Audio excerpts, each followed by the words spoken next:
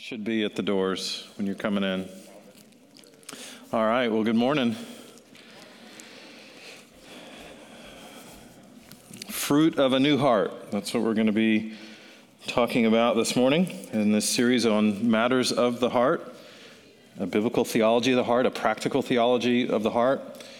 Where a couple weeks ago we looked at just the evidence of a new heart, of faith and repentance. Last week we talked about the transformation of a new heart and just the truths of sanctification. And this week we're going to talk about the fruit of a new heart, what the gospel promises to bear in us and from us as the Spirit of God takes over greater and greater rule inside of us. And so let's go to the Lord in prayer as we jump in. Well, Father, we come to you this morning seeking you at a time when you may be found. We call upon you while you are near, and you promise to be near. Help us to forsake our wicked ways. Help us to forsake unrighteous thoughts. Help us to return to you, knowing that you will have compassion upon us, knowing that you are a God who abundantly pardons. And yet we confess that your thoughts are not our thoughts. Your ways are not our ways. For as high as the heavens are above the earth, so your thoughts are above our thoughts, and your ways are above our ways. And yet we hold to this promise that as even the rain and the snow come down from heaven at your voice, at your decree, and they don't return without watering the earth, making it bring forth vegetation and sprout that which you design it to grow, so as your word goes out from your mouth, it will not return to you empty, but it will most certainly accomplish the purpose for which you sent it. And so we pray that your good purposes would prevail in us this morning, that your word would bear much fruit in us for your name's sake, for our good. In Christ's name we pray. Amen.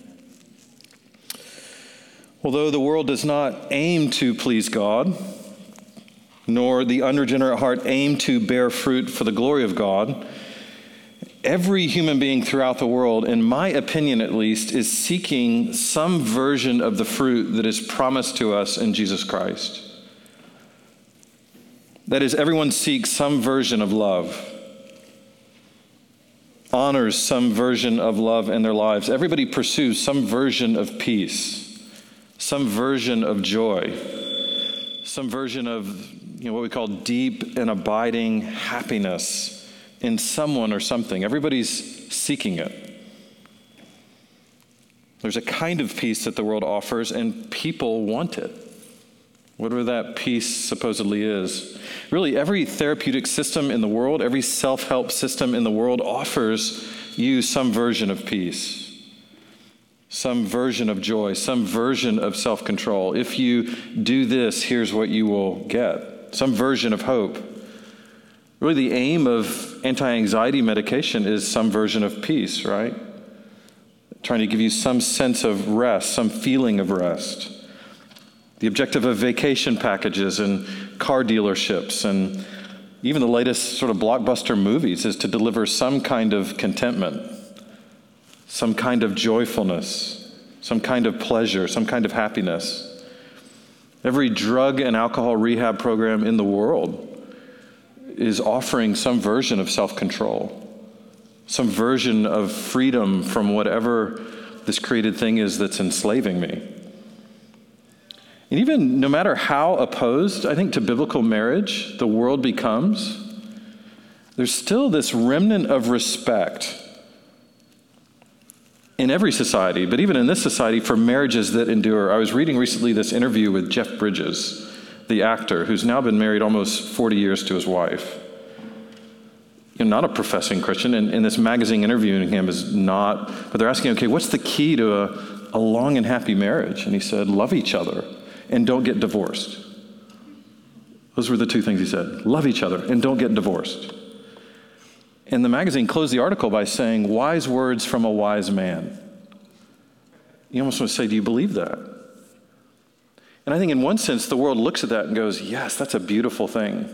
Faithfulness in marriage. And yet, how hard it is to actually be faithful.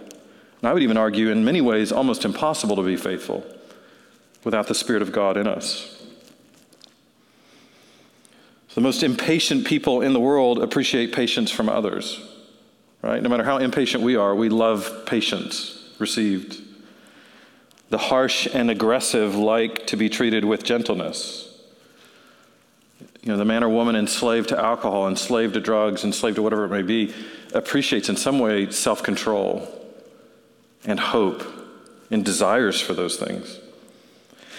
But I think what the world cannot accept or appreciate, and can certainly not help us with, is that the only road to bear such fruit is the Lord Jesus Christ. That's what the world can't see. It's the only way. It's the only life.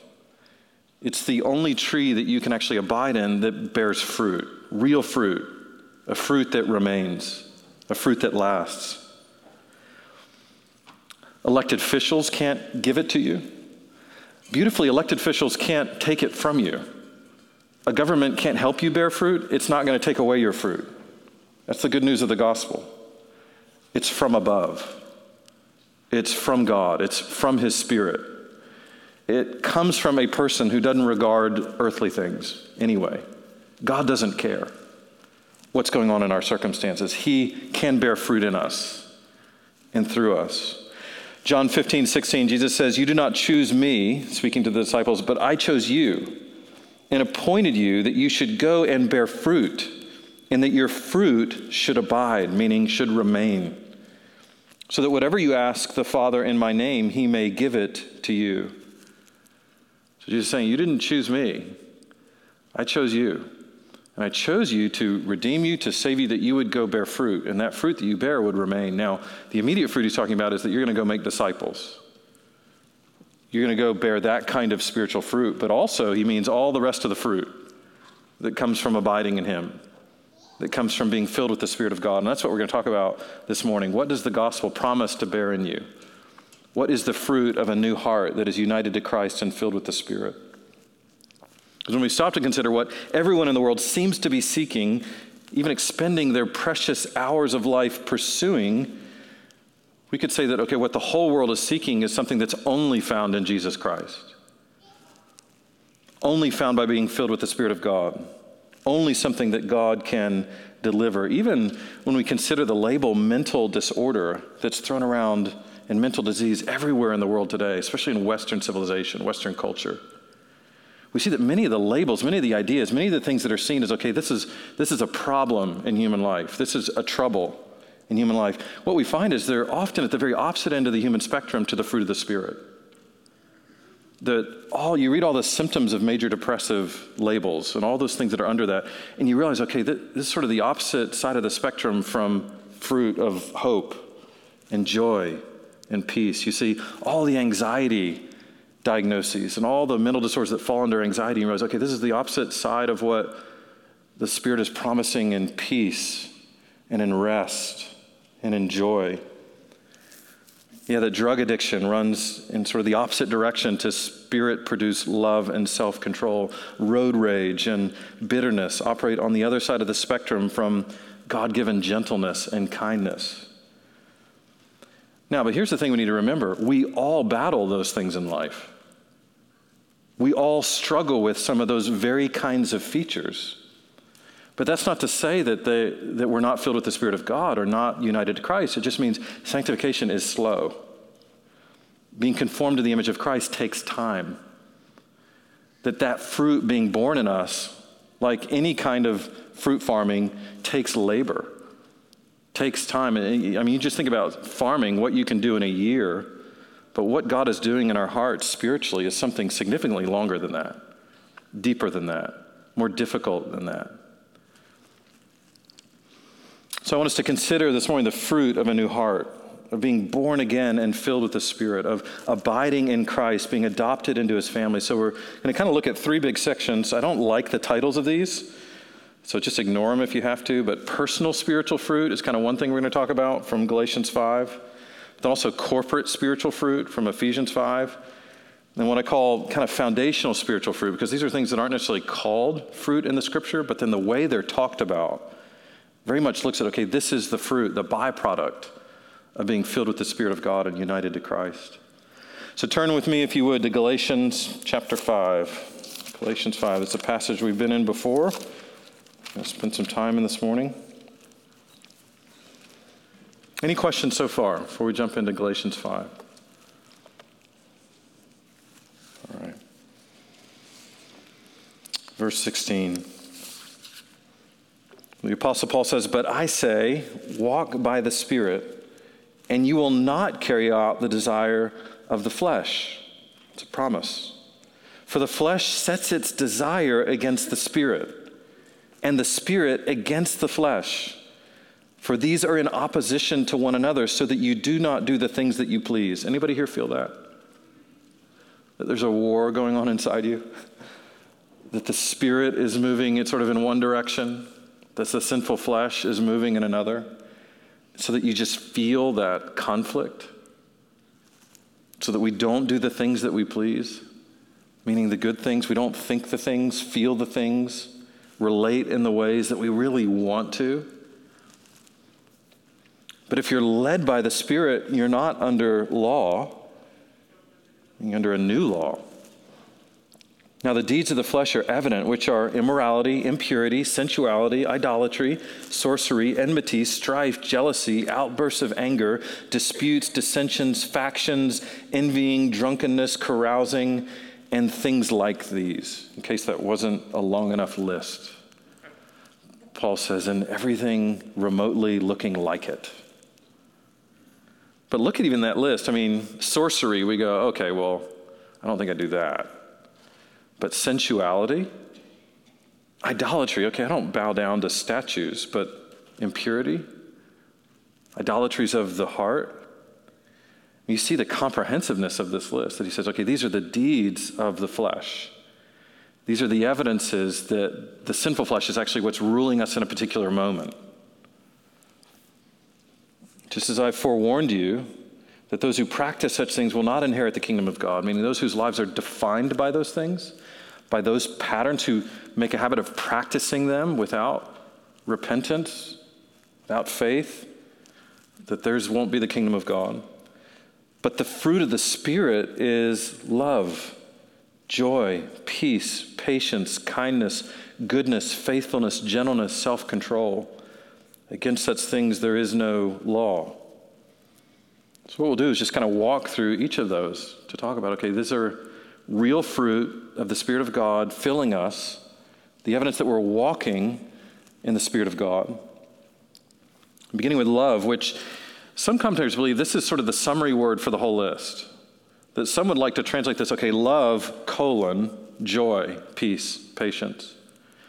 That would see, Jonathan Edwards sees love here as sort of the overarching word and fruit that includes all the other ones. But love refers to joyful self-sacrifice for the true good of others. That's what love is. Joyful self-sacrifice for the true good of others. God is love, 1 John 4:8. Which means that giving himself, sharing himself, joyfully self-sacrificing himself for the good of others defines his character. This is why it's so important that, okay, God is triune. He is Father, Son, and Holy Spirit, which is why he's eternally other-oriented, eternally self-sacrificing, eternally loving of other. In other words, he didn't start loving with the creation of Adam. No, he is eternity past loving. The Father loving the Son, loving the Spirit loving the Father, the Son loving the Father.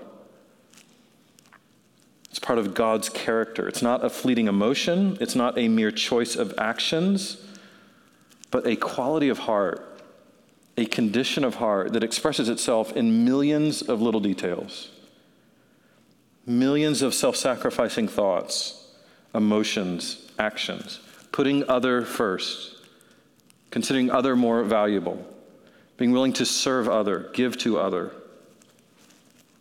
not be self-absorbed.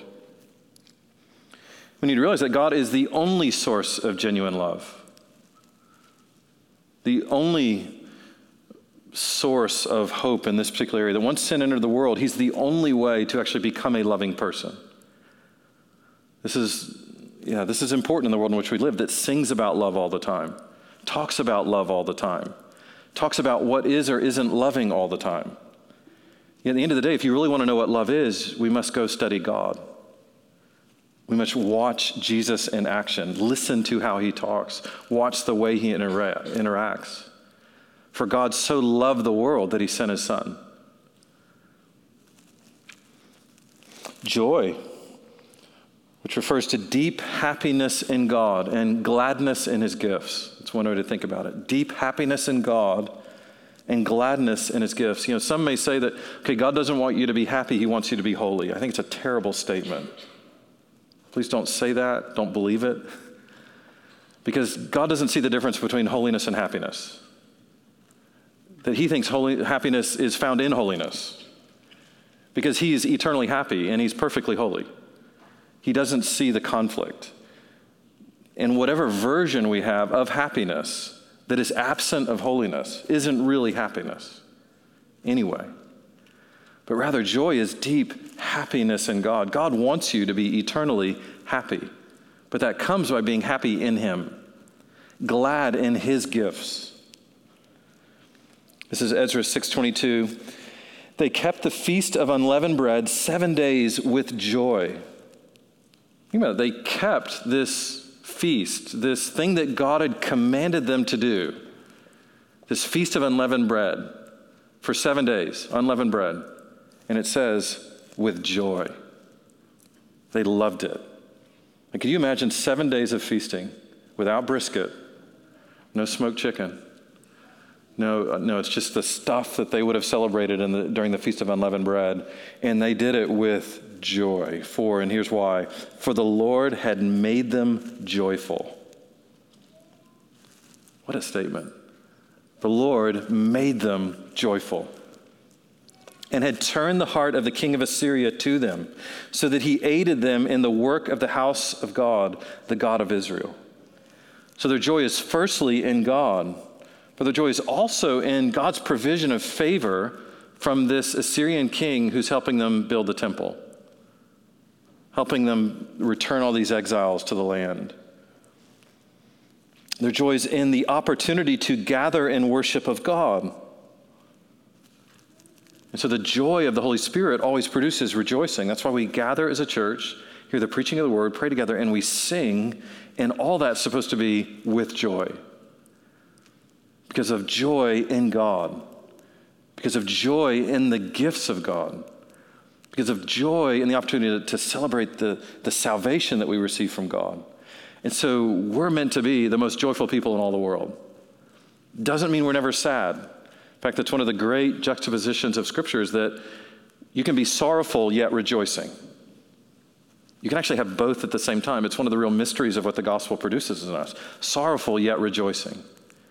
Heavy laden and burdened and yet full of happiness in God. It's one of the real testimonies to the power of the gospel, is that our circumstances can be painful and difficult, and yet our hearts full of joy. Peace, which refers to the absence of turmoil and the presence of harmony. The removal of conflict and infusion of genuine rest. We need to realize this is firstly a condition of heart, not a condition of circumstances. It's firstly a vertical peace with God, not a horizontal peace with the world. John 14:27, peace I leave with you. This is Jesus talking to his disciples. Peace I leave with you. My peace I give to you. Not as the world gives do I give to you. Let your hearts not be troubled, neither let them be afraid. So there's a kind of peace he's saying that I'm going to give you that the world doesn't understand, doesn't comprehend, can't give you, can't help you with. And this is before he goes and gets crucified. Saying there's this whole other kind of peace I'm going to give to you that is beyond comprehension, because it's not a peace that comes from circumstances. It's not a peace that comes from getting everything that you want. It's the peace that comes directly from the Spirit of God abiding in you, directly from knowing that you are adopted by God, forgiven by God in Christ, with an inheritance in heaven. The peace the world offers is an ease of circumstances, an empty promise of external safety. protection. The peace Christ offers you is reconciliation to God, forgiveness of your sins, his righteousness imputed to you, adoption into his family, knowing he'll never leave you or forsake you, knowing that on the other side of the grave, he's waiting for you, knowing that you'll dwell forever in his presence, full of joy and perfect worship and communion. That's peace. Assurance of his power, assurance of his presence, guarantee of deliverance, and the promise of future everlasting rest. That's peace. So again, you think about the temptation there is to go seek peace in something other than God, to seek joy in something other than God. And we need to realize how committed God is to making sure that doesn't work for you. Like, he loves us so much, he will not let us find joy and peace in idols. He won't let us find joy and peace in empty promises, in created things, in anyone other than himself. In other words, God is great at frustrating us, frustrating all of our efforts to bear spiritual fruit from bad seed. Patience, which refers to the glad endurance of difficulty in order to obtain a future reward. The glad endurance of some burden, some hardship, some difficulty in order to obtain a future reward. It's willingness to suffer over the long haul, trusting that God is preparing for us an eternal weight of glory, far beyond all comparison. That's why the word patience here can be translated long-suffering.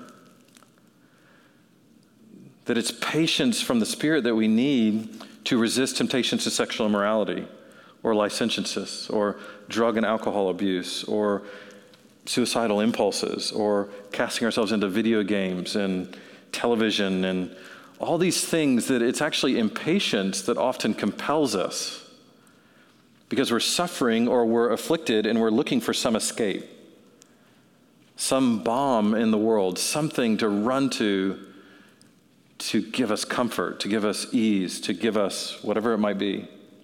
It's actually patience, it's long-suffering from the Spirit of God that allows us to, sit under a painful circumstance and not have to escape, not have to run away. Entrusting ourselves to the care of our Redeemer, to the strength of our Redeemer, to the timing of our Redeemer. That's why Peter promises in 1 Peter 5, after you have suffered a little while, the God of all grace will restore you. What's the little while he's talking about? What time frame does he have in mind when he says little while? Just shout it out. Yeah, your life, your earthly life. That's what he means by after you've suffered a little while, just this little mist of time on the earth. God himself will restore you. Now, suffering doesn't feel that way, right, in the moment? When in pain, we don't go, wow, this isn't taking long at all. Like 5 minutes is 5 minutes too long. And that's why we need the Spirit. That's why this isn't a grit thing. This isn't a militaristic, I just need to go out and train physically to endure this. No, this is a spiritual training. This is an abiding in Christ training. This is a walking in the Spirit that Paul's talking about that allows us to suffer long under trouble. Kindness refers to expressions and gestures of generosity and compassion. That's what kindness is. It's a quality of heart, again, that sees itself as richly blessed by God and therefore eager to bless others with what God has given. Like we reflect on the kindness of God for us, and therefore we put on a heart of kindness. We reflect on, God forgiving us, and we forgive others. How God has blessed us, we bless others. How God has strengthened us, so we strengthen others. That kindness, again, is a fruit of the Spirit dwelling in us. That's fed by thinking about how deeply God has been kind to us. Goodness, which refers to purity and righteousness and holiness of character, We get this from Exodus 33:19, where the Lord promised Moses, I will surely cause all my goodness to pass before you. So Moses prays, Lord, show me your glory, which is one of the great prayers of the whole Bible. Moses prays, Lord, show me your glory. And God says, basically, yes, I will cause all my goodness to pass before you. Isn't that interesting? Show me your glory, I'll show you my goodness. The glory of God, so much of it is wrapped up in his goodness. But then here's what he says in Exodus 34. He's going to come before Moses, and he's going to declare his name. He says, the Lord, a God merciful and gracious, slow to anger and abounding in steadfast love and faithfulness, keeping steadfast love for thousands, forgiving iniquity and transgression and sin, but who will by no means clear the guilty, visiting the iniquity of the fathers on the children and the children's children to the third and fourth generation. That's God saying, I'll show you my goodness, and here it is. It's his steadfast love and his faithfulness. It's his mercy and his graciousness. It's his slowness to anger. It's his forgiveness. It's all those things wrapped up, and it's just called good. That's why when somebody comes to Jesus and says, good teacher, remember what he says in response? What's his question he has for them? Why do you call me good? See, you imagine that, getting that question response? Hey, good friend, why do you call me good? Now, he's not going to dispute it. He's just getting at, what do you think you're saying? He's going to say, do you not know that there's no one good but God? Which isn't at all discounting that he's good. He's actually saying, yeah, God's with you. God's here. You're right to call me good. But why do you call me good? Do you call me good because you know I'm God? Or do you call me good because you have some false understanding of what good is? Well, good is the very character of God. They feed his overall goodness, all those aspects of his character. So for him to share his goodness with us through his indwelling Spirit is for him to make us more merciful and gracious, to make us more steadfast in our love, to make us more faithful, to make us slower to anger, to make us more forgiving. Those are all fruit of the Spirit. Him conforming us to the image of Christ and thereby making us more good over time. Or faithfulness, which just means holding to your word no matter what the cost. Keeping your promises no matter what the cost. So if we vow to follow Jesus, then we follow Jesus no matter what the cost. Even though we're going to stumble, we're going to fall, we're going to wander, but then the Spirit's going to convict us, humble us, bring us to repentance, to return. By God's grace, we keep our word to our spouses, to our friends, to our children, to our neighbors. And again, we realize this isn't a work of personal grit and ability. This is a fruit of the Spirit, to be faithful. So did we really grasp that when we got married? You know, standing there at the altar, if you're married here, and giving these vows to your spouse, did you really comprehend what you were doing? I would argue most of us don't, which is why we're smiling so much. We don't understand what we're saying when we vow to love to the very end, to be faithful to the very end, that what we're actually vowing to do is impossible for a human being without the grace of God. That's why we hopefully pray in our wedding ceremonies. When we bring children into the world and just the responsibility of, being faithful to them. When we join a church and enter into a covenant together as a body of believers, we're saying, here's my word. Here are my vows to the congregation. Here's the covenant we're entering into, that I'm saying I'll be faithful to this. Have we really read that list of what we're saying? We ought to go, oh, Lord, have mercy. Lord, please help me. I don't have capacity to be faithful to this. Psalm 15:1, O Lord, who shall sojourn in your tent? Who shall dwell on your holy hill? He who walks blamelessly and does what is right and speaks truth in his heart. What a standard. Not just speaks truth outwardly, but the way you talk in the quietness of your own mind is always truthful. Who does not slander with his tongue, does not do any evil to his neighbor, nor takes up a reproach against his friend, in whose eyes a vile person is despised, but who honors those who fear the Lord, who swears to his own hurt and does not change. That's faithfulness. Even when they make a vow, even if it's costly, they don't change. And that's why we see this more than anything in the person and work of Jesus Christ, right? He's going to honor the Father. He's going to do the will of the Father. And what's that going to cost him? It'll cost him his life.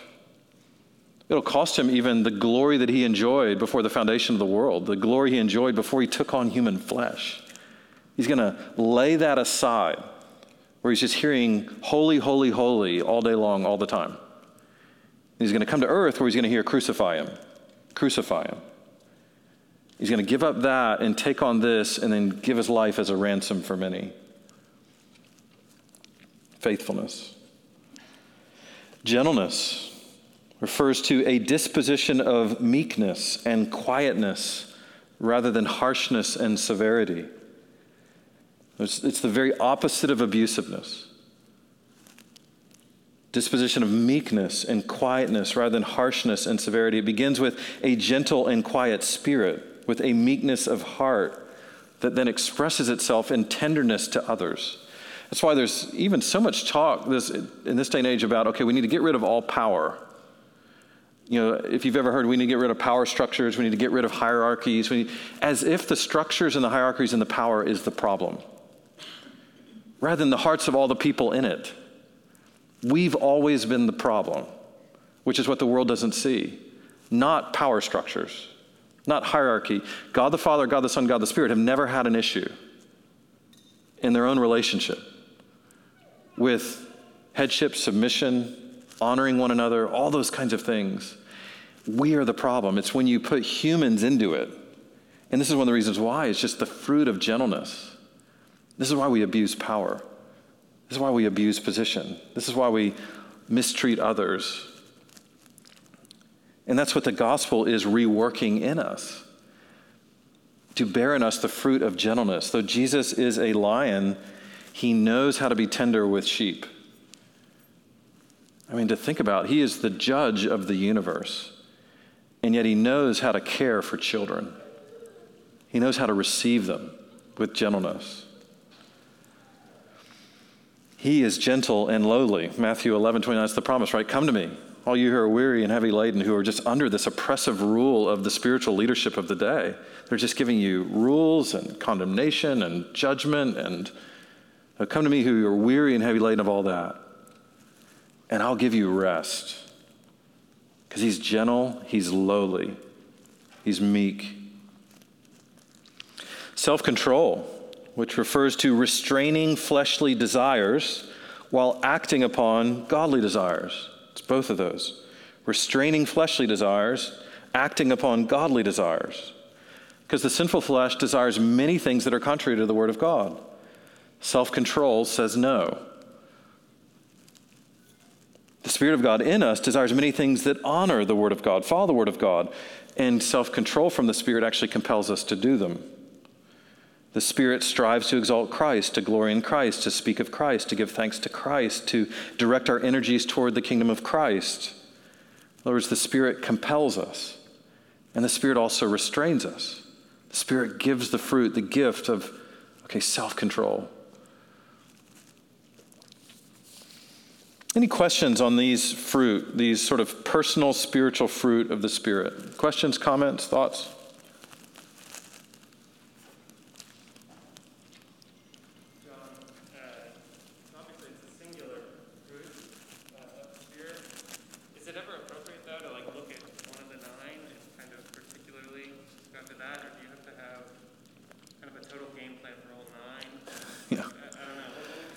Yeah, so the question is, there's each of these fruit, and do they only necessarily come fully together or absent together, or at times do one sort of abound a little bit more in your life than another? And I think yes. I mean, I think it's almost like, I don't know much about audio boards, but I've seen those audio boards that have all these dials that you move up and down on it, and it's like, in any given moment, there's certain fruit that seems to be more expressed in your life than others, and certain that are trailing.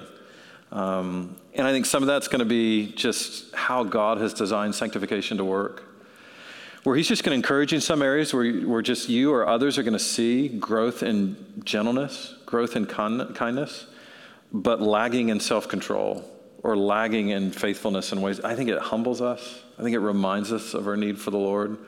I think it means we appreciate one another more and more because we need each other more than we thought to kind of balance out areas where we lack. But in some way, all of them will be advancing. However slow, if we're filled with the Spirit of God, if we're united to Christ, if we're being sanctified in the truth over time, they will be advancing. They will be growing. It's just, and we'll get to this later, it's just hard to express how slow this can be, how long this can take. Because sometimes we'll read passages like this and go, all right, great, read it, here I go. And I've prayed for it, God, do this. And sometimes our prayers are like so extreme and triumphalistic. All right, Lord, perfect this in me today. And then we go out and we last about 23 minutes.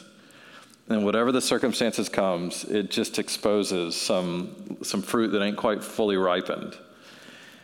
And those aren't moments where we're meant to be discouraged and just quit, but rather to see how much we need to abide in Christ. Not just sort of fill up on Christ a little and then go on our own for 6 days, but literally remain in him every single day.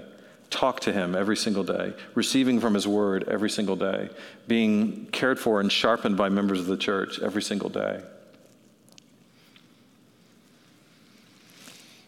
Yeah, anything else? Any other questions, comments? Corporate spiritual fruit, though I think the personal spiritual fruit we just looked at is also kind of has relational corporate implications. I think there's also other fruit that we see in Scripture that is actually corporate fruit in the body of Christ when the Spirit of God is indwelling us. Turn, if you would, to Ephesians chapter 5. We'll be in verse 18. Ephesians 5. Where Paul says, "And do not get drunk with wine, for that is debauchery, but be filled with the Spirit." Which actually is you see here a great contrast in definition of what being filled with the Spirit is. If you ever wonder, what does it mean to be filled with the Spirit? Think about, what does it mean to be drunk with wine? If you're drunk with wine, what does that mean? What's the wine doing? It's taking control of you. You're under its influence. You're filled with it in a way that's affecting how you think, affecting how you feel, affecting how you see reality, affecting how you relate to other people. And so don't be drunk with wine. Don't be under the control of, but rather be under the control of the Spirit. Be filled with the Spirit. Then here's what's going to happen when you do. So there's the imperative. The one imperative verb here is be filled with the Spirit. The next 4 things he's going to say are all participles in the Greek text, meaning they're all subject to being filled with the Spirit. In other words, everything else he's going to say you can't do on your own. You can only accomplish by being filled with the Spirit of God. Beginning with addressing one another in psalms and hymns and spiritual songs, which is a call to speak to one another with biblical words, to speak to one another with joyful words that are actually shaped and filled by Scripture, where we know the Word of God enough, we're in the Word of God enough, that it actually provides the vocabulary for how we talk to each other. Actually provides the tone and the shape for our conversations. With hopeful words motivated by the gospel. Listen to Galatians 5:13 through 15. "For you were called to freedom, brothers, only do not use your freedom as an opportunity for the flesh, but through love serve one another. For the whole law is fulfilled in one word, you shall love your neighbor as yourself. But if you bite and devour one another, watch out that you're not consumed by one another." That there is the opposite of what addressing one another in psalms and hymns and spiritual songs is. That when we address one another in psalms and hymns and spiritual songs, it means we're addressing one another with the hope of the gospel, the words of the gospel, the joyful things of God's word, that which is encouraging. so that we don't devour each other, but rather build each other up. Singing and making melody to the Lord with your heart. This is a call to raise our voices, beginning with our hearts together in corporate worship and song, but also our physical voices. And not simply in the weekly gathering of the church, but in our life groups, around our tables together. You just think about when a group of Christians get together and they start their time together by singing Come Thou Fount, or Rock of Ages, or Amazing Grace, or In Christ Alone, or fill in the blank, it immediately changes the atmosphere of that gathering. It immediately affects how you relate to the people that are there. And that's some of what Paul's getting at. Singing and making melodies, starting with your heart, in your heart, because in order to really, because who are we singing to when we do this? To God, right? Who are we exalting? Christ. Who are we fixing our eyes upon? Christ. Whose virtues are we extolling? Whose glories are we seeing and singing about? There's something about when a group of people all gather around him that way, it's unifying. It's encouraging, it's humbling. And that's not what the world does when they gather. Today, just like yesterday, there'll be gatherings in football stadiums or around TVs. And there's singing that's happening. There's music happening in football stadiums. There's a priesthood on the field. There is worship happening. I like to say that sports in America is the largest false religion we have. There's priesthood, there's sanctuaries and temples, there's singing and music, there's worship happening. But it's not Jesus. And that's not what we're singing about. And that affects the atmosphere. That's why there's so much anger and elation. That's why there's such extremes, depending on whatever that outcome may be. But when a group of people gather to see and sing about Jesus, to glory in him and extol him, to meditate on his work for our salvation, to focus our eyes on him and delight in him together, to celebrate what we have together, that's a very different kind of atmosphere. And that's what the Spirit's trying to produce in the church. Gathering us together, uniting us together to worship Christ. Gathering us together to receive the word and to delight in it. Gathering us together to be God's people, to be formed more and more into his image. But also giving thanks always and for everything. How many of you wish it didn't say that quite so extremely? Giving thanks always and for everything to God the Father in the name of our Lord Jesus Christ. What a statement. I mean, do you give thanks always for everything? Which doesn't mean, okay, the worst things that happen to you, you're giving thanks just merely for it in and of itself, but rather you're appreciating there's something God's going to do in this painful trial. There's something God's producing that's glorious. And so I'm going to give him thanks. Apparently, he thinks this is helpful to me. Apparently, he thinks this will make me more like him. Apparently, he thinks this will humble me and conform me to his image. Apparently, he thinks this will purify me and prepare me for heaven. And so can give thanks always and for everything to God the Father in the name of our Lord Jesus Christ. And I don't think he's exaggerating, but rather that's what the Spirit produces. Again, we can't just get up in the morning and go, okay, here I go, I'm going to do it. No, be filled with the Spirit. Be so influenced by the Spirit that you're just thankful all the time. And you're giving thanks all the time. And you're seeing everything in your life as so much under the control of God's hand. So that no matter what happens in elections, no matter what happens with pandemics, no matter what happens with schools and education or health, he really means that you can give thanks always, in everything. That's part of the fruit being born in our lives as a body of people.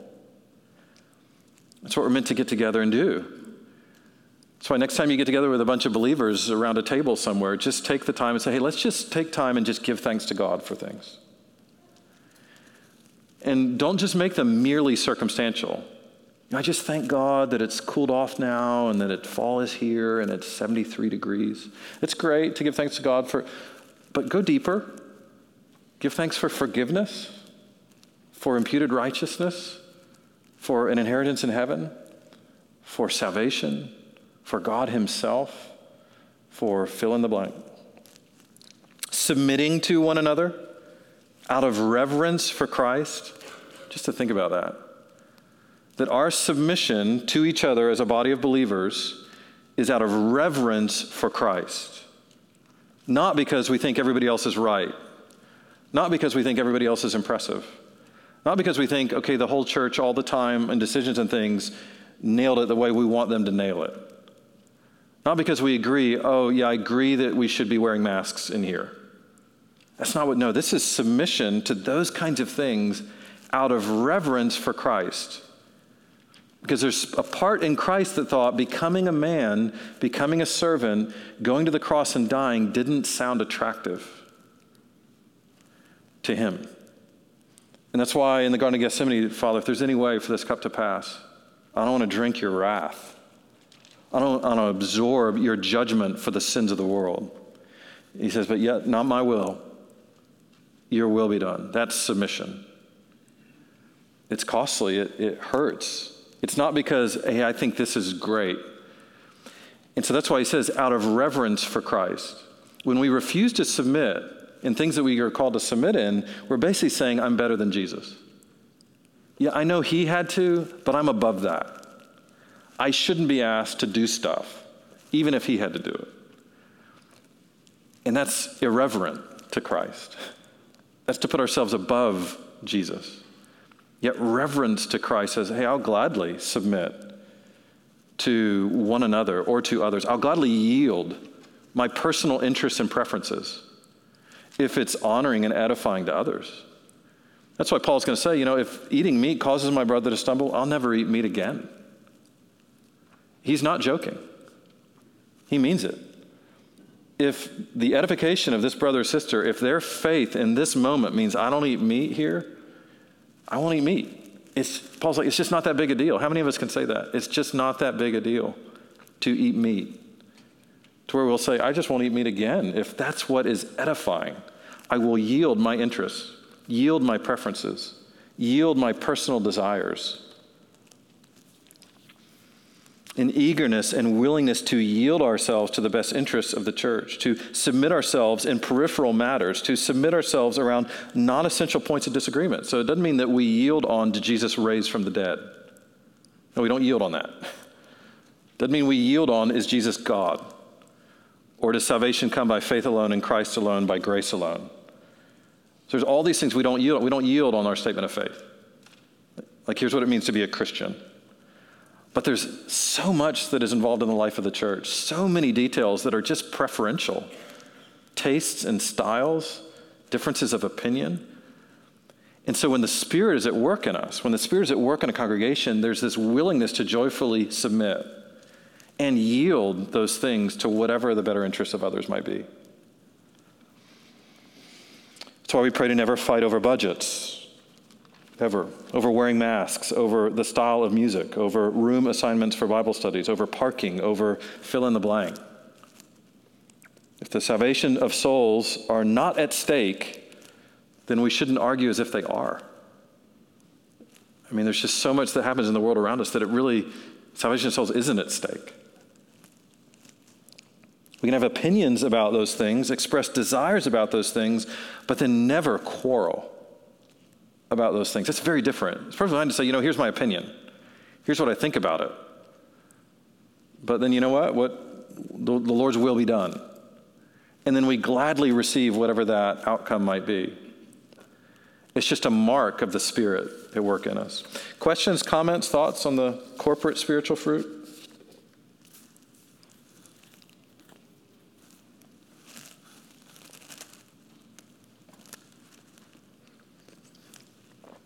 All right.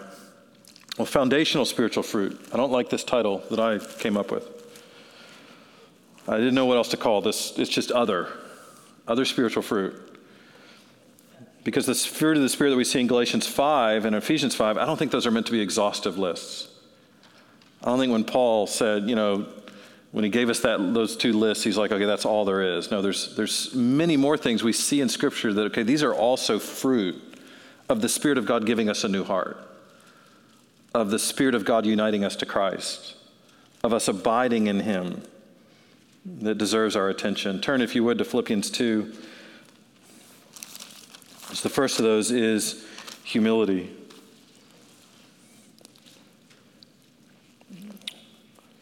In Philippians 2:5, he says, have this mind among yourselves, which is yours in Christ Jesus. What is that mind? Well, if there's any encouragement in Christ, verse 1, any comfort from love, any participation in the Spirit, there it is, any affection and sympathy, complete my joy by being of the same mind, having the same love, being in full accord and of one mind.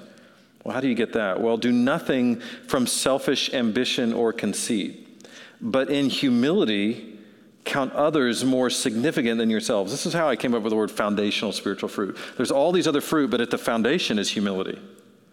At the root of all these other things, the key to not having selfish ambition is being humble. To not being conceited is being humble. To being of the same mind with other believers in what really matters is being humble. Let each of you look not only to his own interests, but also to the interests of others. And that's the result of being humble. Have this mind among yourselves, which is yours in Christ Jesus. Meaning you have this in Christ. There's this capacity for humility because of the indwelling Holy Spirit, that if we're walking in the Spirit, we will be increasingly humble over time. But also hope. Romans 5, 1 through 5. If you want to turn there. We see being given new hearts, filled with the love of God through his Spirit, produces hope. Romans 5:1, therefore, since we have been justified by faith, we have peace with God. There's that peace. Through our Lord Jesus Christ. Through him we have also obtained access by faith into this grace in which we stand. And we rejoice. There's the fruit of rejoicing. But in what? In hope of the glory of God. That's part of why I say this is a foundational sort of fruit. The Spirit abiding in us produces a kind of hope that compels rejoicing. In hope of the glory of God. Hope that he will take his stand on the earth. Hope that we will see him face to face. Hope that his glory will fill the cosmos. Hope that he will make a new heavens and a new earth. Hope that, you just fill in the blank, all the things about his kingdom coming, his will being done, his glory having its way. Seeing him and enjoying him. Not only that, but we rejoice in our sufferings. There it is again, rejoicing in suffering, knowing that suffering produces endurance. In other words, you're not going to get endurance without suffering. You're not going to learn endurance without suffering. And endurance produces character. And character produces hope. And hope does not put us to shame because God's love has been poured into our hearts through the Holy Spirit who has been given to us. It's because of these new hearts, filled with the Holy Spirit, we can suffer to learn endurance, endurance to produce character, and then character leads to hope. And that hope will not disappoint you. Every other hope in the whole world is going to disappoint you. Hope that you're not going to die. Hope that you're not going to get sick. Hope that your loved ones aren't going to die. Hope that you're going to make a lot of money. Okay, and you may, but then you're going to lose it all. Hope that whoever, Arkansas has a winning record. I mean, hope that there's just all these ways that disappointment and shame is going to come. And really, what shame is here in this kind of context, shame is the experience of your hopes being dashed. Here's this thing I banked on. Here's this thing I told everybody else to bank on. I told all my friends to invest in this company, to put all their money into this company. And then the following week it files bankruptcy. And you go look at all those friends. That's shame. The thing that you put your hope in, told everybody to put their hope in, fails. What he's saying here is this hope in God, this hope that his kingdom will prevail, this hope that Jesus will reign over the universe, this hope that he will forgive and justify and receive us to his own, this hope of this eternal inheritance will not put you to shame. And everyone you tell to bank their hope on this, everyone you call to repent and to believe, and they do, and they trust and they follow, they will not be put to shame. And on the last day, when we're all raised and stand before him, we're all going to look at each other and go, yep, praise God. This is what he promised, and we're not put to shame. There will be a whole nother set of people on that day that will be put to shame. That everything they hoped in, everything they banked on will be proven futile. And they will have eternity to suffer under the consequences of that. Which is why we call others to repent and believe. This hope will not be put to shame. Perseverance is another. Turn with me, if you would, to Jude. The Spirit does not grow tired and weary. The Father does not slumber or sleep. The Son is ever interceding for us. God is strong, not weak. He's willing to help. And so in our time of weakness, in our time of frailty, in our time of failure, he helps us persevere. Jude 20 and 21. Beloved, building yourselves up in your most holy faith and praying in the Holy Spirit, keep yourselves in the love of God, waiting for the mercy of our Lord Jesus Christ that leads to eternal life. That's perseverance. Keeping yourselves in the love of God, waiting for the mercy of our Lord Jesus Christ that leads to eternal life under every kind of circumstance. That it's the Spirit in us that actually does that. That's why we pray in the Holy Spirit, because he's the one who helps us persevere. It's also why we're meant to see this is not a physical strength. Because as the years go on, right, the physical abilities go down. Like my son and I took a couple appliances to the dump on Saturday. I'm still recovering from that. Just 3 appliances, 1 delivery, and I still can't feel my lower back. So this person, whatever this perseverance is, it's not physical. It's not, that side's going to be going down. But it's something internal. It's something of heart. It's something in the mind. It's something that the Spirit is producing inside us.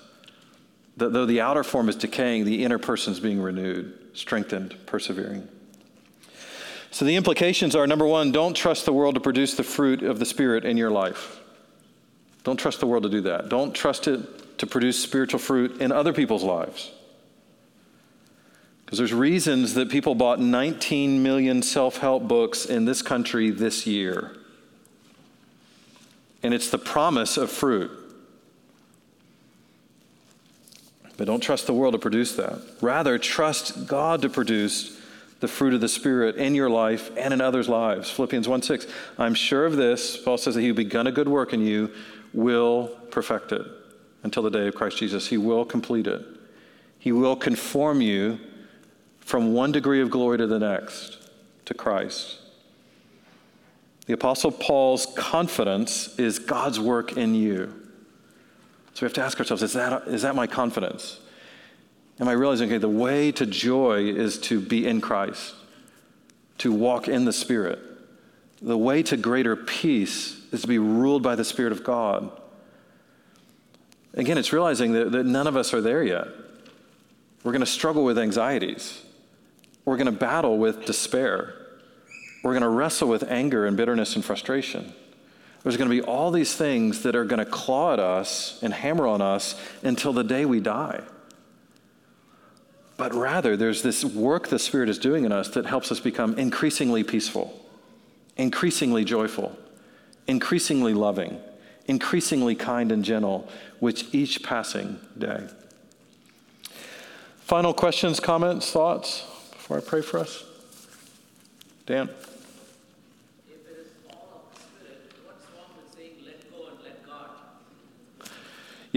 Yeah, I think so the question is, if it's all of the Spirit, why does he say let go and let God? I think the first reason is because the Bible doesn't tell you to do that. So it says, yes, it's all of the Spirit, and you better work out your salvation with fear and trembling. And so it's one of those glorious, beautiful mysteries that you just accept both of them. That God calls us to repent and believe, and yet God is entirely sovereign over repenting and believing.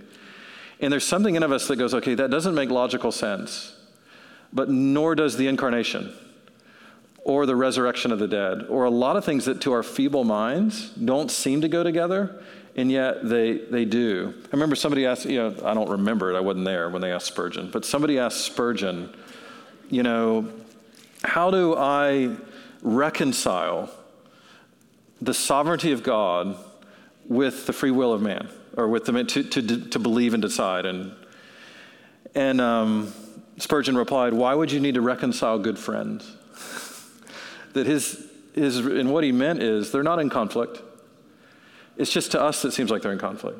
So the idea that this is the Spirit of God working something out in us doesn't mean we just lay back. It means, no, this is a relationship. So it's him working in us, therefore work out our salvation with fear and trembling. Believing and reading and praying and gathering and singing and all these things that the Spirit is producing, but that yet we are responding to and responsible to respond to. Yeah. Anything else?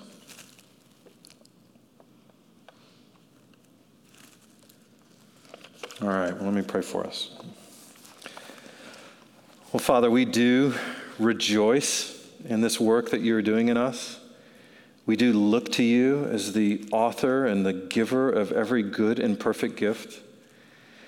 We do give you glory and praise for the great love with which you've loved us in Christ. We do acknowledge our need for you to fill us, to strengthen us, to help us. We do pray that you would give us greater faith, greater joy, greater peace, greater love for you and one another. We do pray that you would help us as a congregation to be united in Christ, to fix our eyes upon Jesus together, to sing for his glory together, to submit to one another out of reverence for him, to give thanks always and for everything because of the great things that you are doing in this universe, the great things that you will promise to continue doing, the great things that will certainly come about in your course of time for your glory and for our good. In Christ's name we pray. Amen.